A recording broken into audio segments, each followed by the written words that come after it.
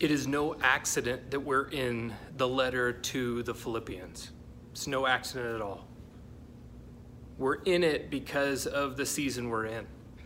And for many of you, this isn't new. This isn't a new conversation that we've had on this platform and even face-to-face. But we're in an unsettled year. Yeah, it's been a year like nobody can remember. We got the pandemic. We got racial unrest. We have the economic ups and downs and the losses of events and family members and friends and people moving. Everything seems to be in chaos. We have a political season that is full of election drama and division and screaming and yelling and frustration. And here we are. We're the weekend before. You throw in some other difficult things, painful, sad things like the Dodgers winning the World Series, and this just makes a horrible year. Difficult, hard, frustrating time.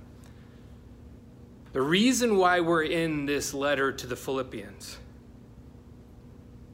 is as this year was unfolding, and as we saw kind of around the corner to this moment, this election season, all the fighting and the frustration, we wanted to make sure we were clinging strongly to the gospel, that we were not letting other things form us and move us and to fear to take hold. And this letter to the Philippians from Paul in prison was designed just for that. And you remember the beginning of this whole series, 14 weeks ago, we talked about the singular focus of this letter from Paul. The singular focus of this letter from Paul was no matter what happens, and you can find this back in verse 27 of chapter 1, no matter what happens, live as citizens of the gospel of the King. That's how you should live. No matter what may come, no matter what your circumstances are, no matter what's going on around you, live as citizens of the gospel of the King. And that's what we want to be about. Last week we talked about the fact that Paul looked at his past, looked at his life and said, compared to knowing Christ Jesus, all of this stuff is garbage. Only it wasn't garbage. And church, I just want you to know, from the beginning, we have never been political. Never been. We don't tell you how to vote. We don't tell you who to vote for. What's amazing is our church is made up of a collection of people who vote differently, have different backgrounds, different thoughts on how things should be run and done. And in our membership material, if you're a member at our church, you know that one of the things we wrote down was we are not an arm of a political party. I think there's just too much damage that has happened in the proclamation of the gospel to side or to put a stake in the ground politically. Now, you might disagree with that. That's fine. Start your own church. I'm just kidding. You might disagree with that, okay? But what I'm trying to tell you today is, as a little kind of hint to last week, I could give a scubalon who you vote for. I don't care. What I do care about, what we need to care about as a community, is who we are. What are we? We're a colony of the King, and that matters. And that matters more than any affiliation you have on this planet. It far surpasses anything that you could put your weight on in this life. Paul says all that stuff, all my affiliations are garbage, are sewage compared to the surpassing greatness of knowing Christ Jesus. And that's how we live. Your Savior will not get elected on Tuesday or Wednesday or whenever it is. Your Savior will not get elected. Jesus is Lord.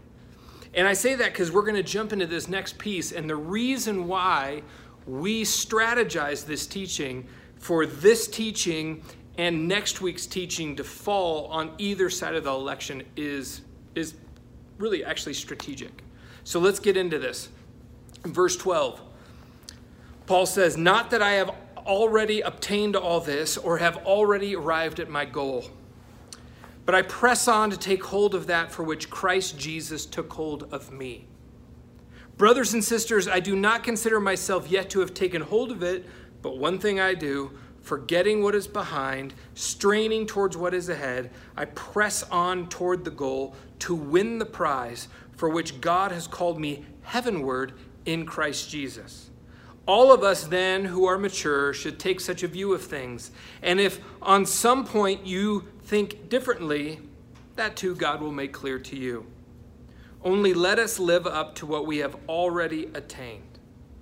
So this contains a verse that is plastered on coffee cups and t-shirts. You've probably seen it before. The press on toward the goal to win the prize. And the question I really have for us this morning is following Jesus hard or easy? Is it difficult, or is it just kind of like, yeah, whatever? Do you ever get tired? Do you ever get worn out of this pursuit of Jesus? Do you ever get frustrated, discouraged? Do you ever want to throw in the towel? Do you ever get off track? If you've answered yes to any of that, you're not alone. That's me. That's Paul. Paul is being super honest in this letter about who he is and what his journey is. And if you left off, we left off, Paul was looking at the horizon. He was looking ahead at the resurrection.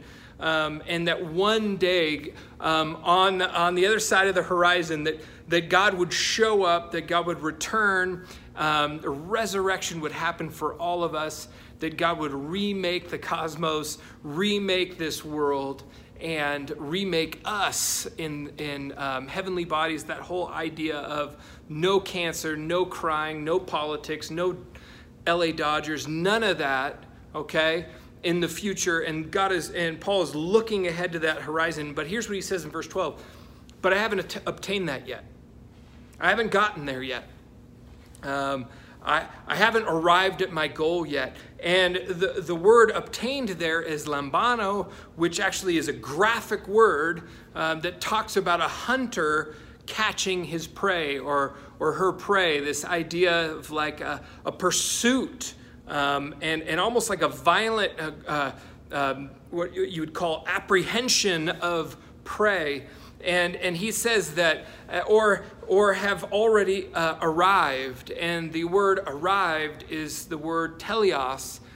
And if you remember back to Philosophy 101 in college, teleology. Teleology is the idea of the final clause.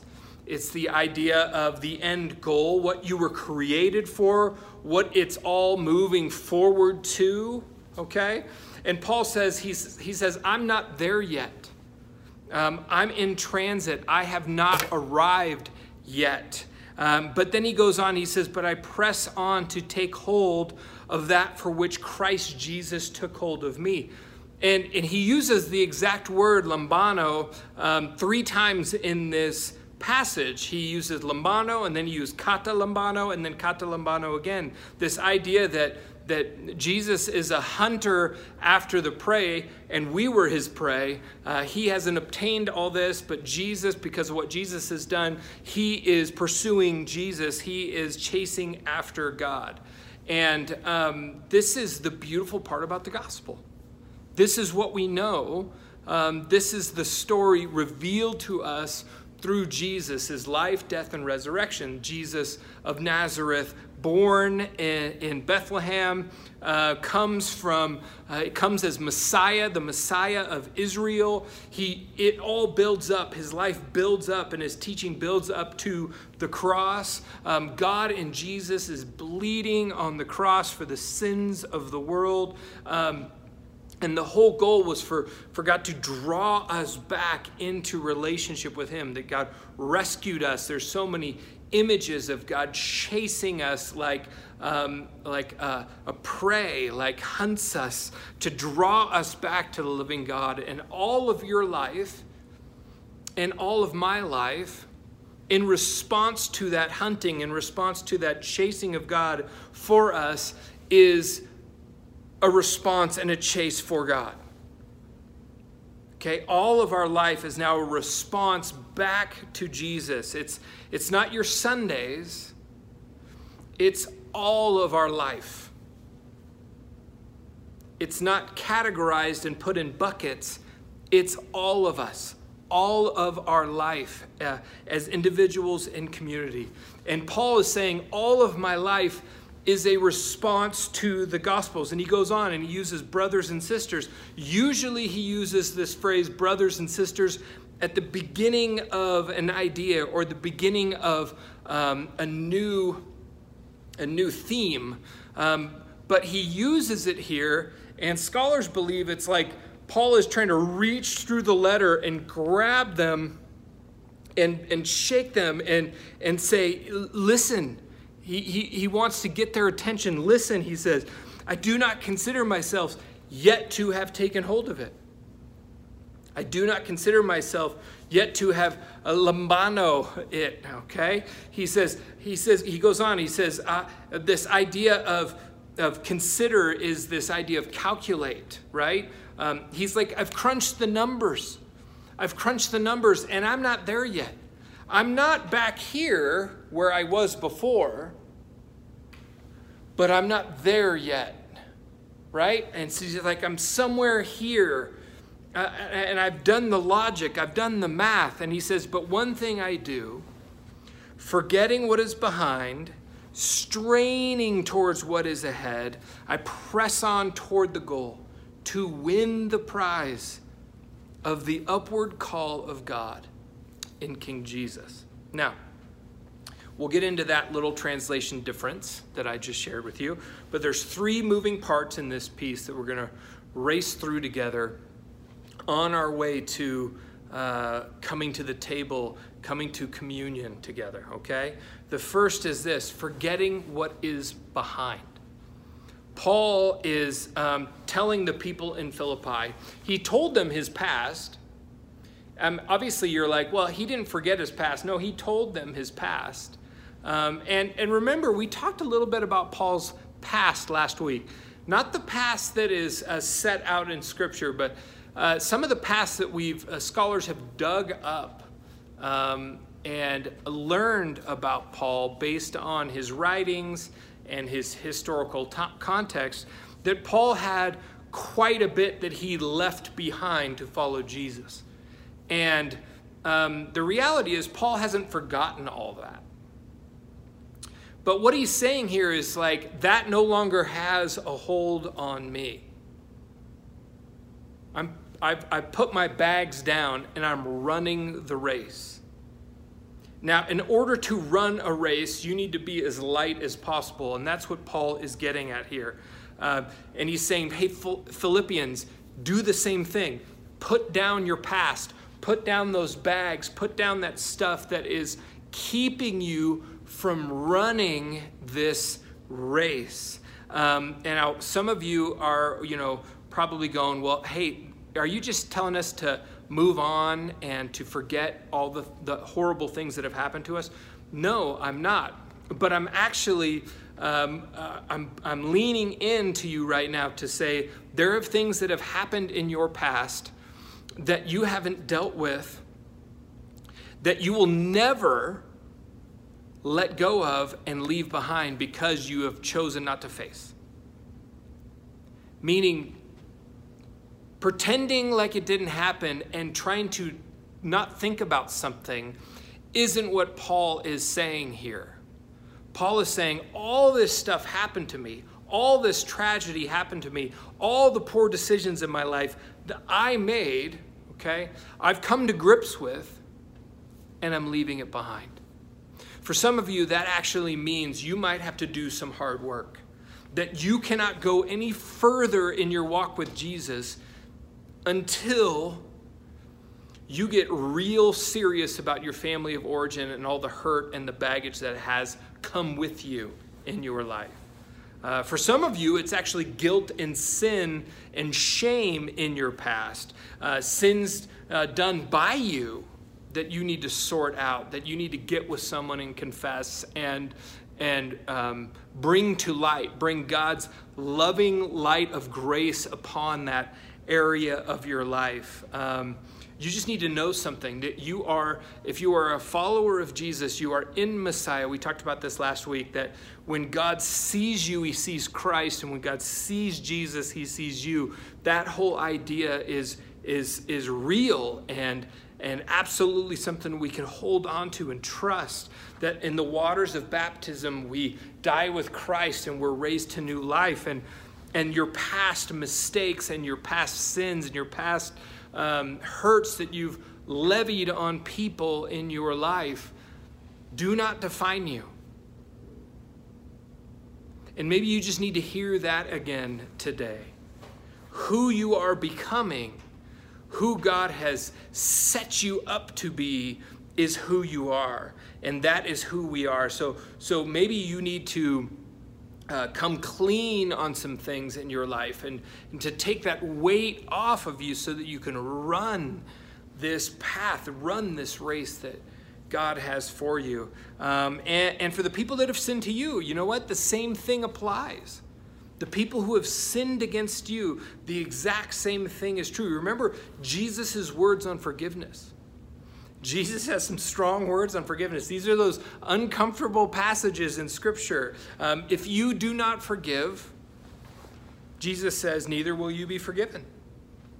And remember that little gem, because that wrestles with us every single day. It wrestles with us in different seasons of our life. Remember, all of our life is a response, okay, is a chasing after the God who chased after us.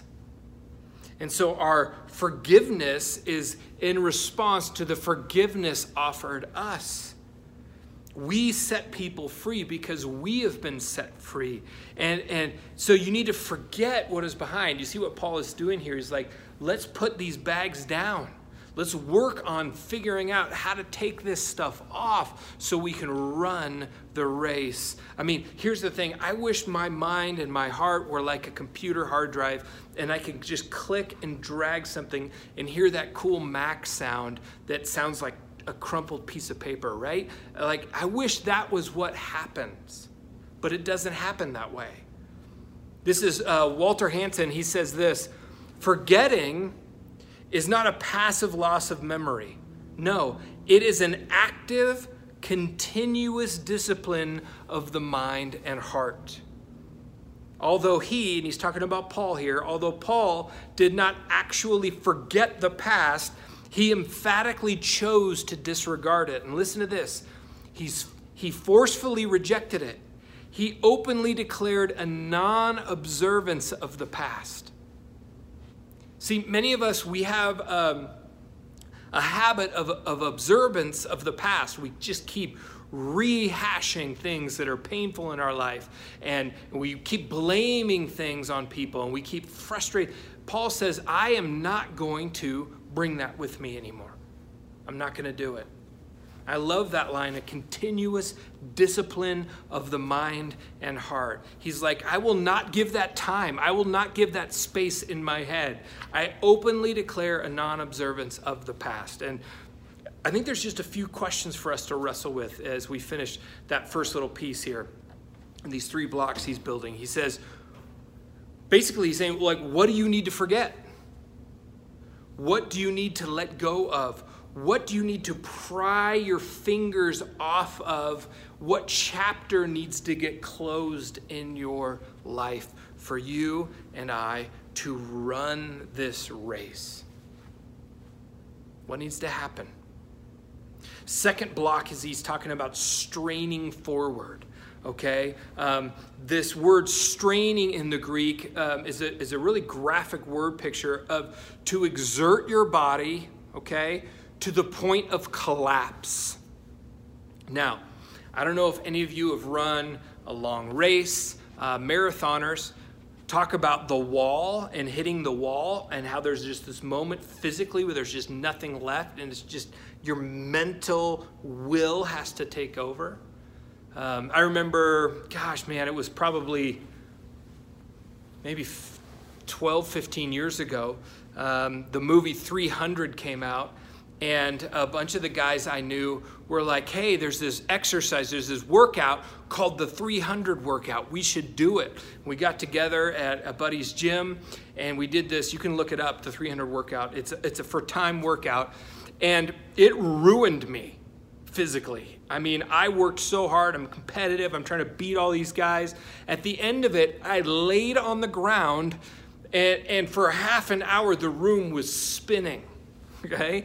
Like, it's nuts. I cracked up the other day because my wife, Angela, I don't know, it was weird to say my wife, Angela. You know Angela. Angela bought a friend a t-shirt, a workout shirt that says, "But did you die?" on it. And it's just hilarious, this idea, like, what really, like, when we go through our lives, what heavy stuff has come to our way? Like, what is this idea of straining through these things? And there's the moment that you have to make a decision, and this happens in us physically, to push through. And Paul says, I press on towards the goal. That's what he's saying. The goal, okay, is Christ, is the resurrection, is the one day in the future. And he's like, I'm focused on the goal. If you've ever run track and field, one of the first things your coach will yell at you all the time is don't look to your left and right. Don't look behind you, especially. The goal is to keep your head straight. Don't pay attention to where everybody else is. Run your race. And that's what Paul is saying here. I am focused. I'm not wandering through life aimlessly. I'm focused on the goal. And the question is, what about us? You know, at the end of John's gospel, there's this interesting conversation that Jesus is having with Peter. And he's talking about Peter and his life. And he's asking Peter a set of questions. And it's revealed to Peter that he is going to die a certain way. And Peter turns the question around. He says, what about this guy? And he's referring to John. And Jesus kind of comes back at him and he says, what is that to you? What is that to you? I have a race marked out for you. And what does it matter what happens to John? And so the other question that comes up for us this morning is, what is distracting you? What is in your periphery right now that is like keeping you from focusing and straining towards what is ahead? Is it fear? Is it how others are living and acting? What is it that is pulling your eyes off of the goal? And then the last one is this. It's the idea of being in it to win it, right? Paul says, I press on toward the goal to win the prize for which God has called me heavenward in Christ Jesus. Now, this is a tricky one because I just don't think it's translated well. A number of the scholars that I pay attention with collectively kind of come up with the translation of to win the prize. Okay, I press on toward the goal to win the prize of the upward call of God in King Jesus. There's no heavenward in the Greek.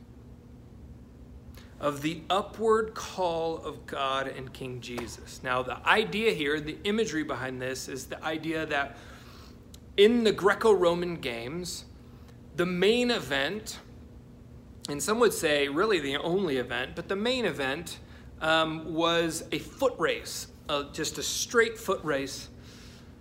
And it was like the crowd favorite. It was the biggest deal, the fastest guy, from all over the known world. The fastest guys would be there. And what would happen is this race would begin, and the one who won, who crossed the finish line first, would continue running up the steps towards the throne of the Caesar of the day. And when you got to the top, Caesar would say your name, would say your father's name and the country you came from, and would have put a prize, on your head, would anoint you with this prize. And Paul is saying, I want to run the race, and I want to make it all the way to the resurrection, and I want to stand in front of the judge, the king of the universe, and I want to win the prize. That's what Paul is saying. He's like, I don't want to give up. I don't want to drop out. And the metaphor here is really interesting because the scriptures clearly teach, and sometimes this is hard for us to hear, but that there is a direct one-for-one continuity, between how you and I live now and the life that is to come. That's what scriptures talk about. And so this is very clearly thrown at us in the parable of the 10 servants. The servants that the master leaves. Jesus tells this parable. The master leaves and he gives everybody a mina, a monetary amount. And then years go by and the master returns.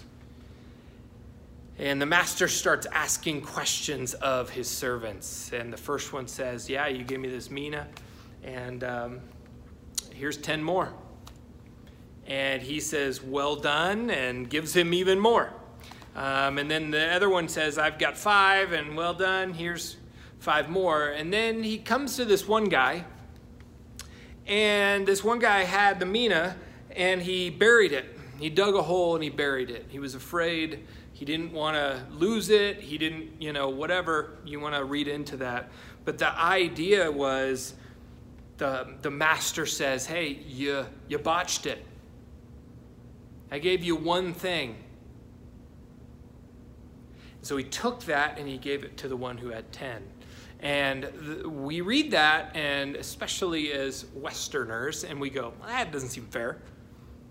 That doesn't seem fair at all. And that's kind of the point. That's kind of the point. The idea here is how we live now matters. What we do with what we have now matters. It matters now, and it matters down the road. And so what will we have to show for the life God has given us? What do we do with what God has given us in this moment, in this season? And the reality is, and I just want to be like, this isn't a popular thing to say, but the reality is we will all stand in front of the King and we will give an account for our lives. And some of us will actually show up empty-handed. And the King will say, you had 60, 80, 100 years of life. What did you do with it? And that's what Paul is getting at here with the Philippians. N.T. Wright says this, one of my favorite quotes. He says, Jesus' resurrection is the beginning of God's new project, not to snatch people away from earth to heaven, but, and this is our language of this series, to colonize earth with the life of heaven. Okay? That after all is what the Lord's Prayer is about. What is the Lord's Prayer? Jesus is saying, your will be done on earth as it is in heaven. And by praying that prayer together, by making that part of our daily liturgy, what we're offering is ourselves as a way to make that happen. We are a colony of the King. We are here to heavenize the world. Paul says, I want to, once I get to that day, I want to have something to show for it. I want to show the King what I've been up to. And even if it's a 5 minutes guy, whatever, it's like I did the best I could. So my question for us today is, are you running to win the prize? Are we running to win the prize? Are we, or how about this? What has God put in your lap? What has God uniquely given you to do something with? Are you running to win? And then he goes on to verse 15. He says, all of us then who are mature should take such a view of things. And if on some point you think differently, that too God will make clear to you. I love that. Only let us live up to what we have already obtained.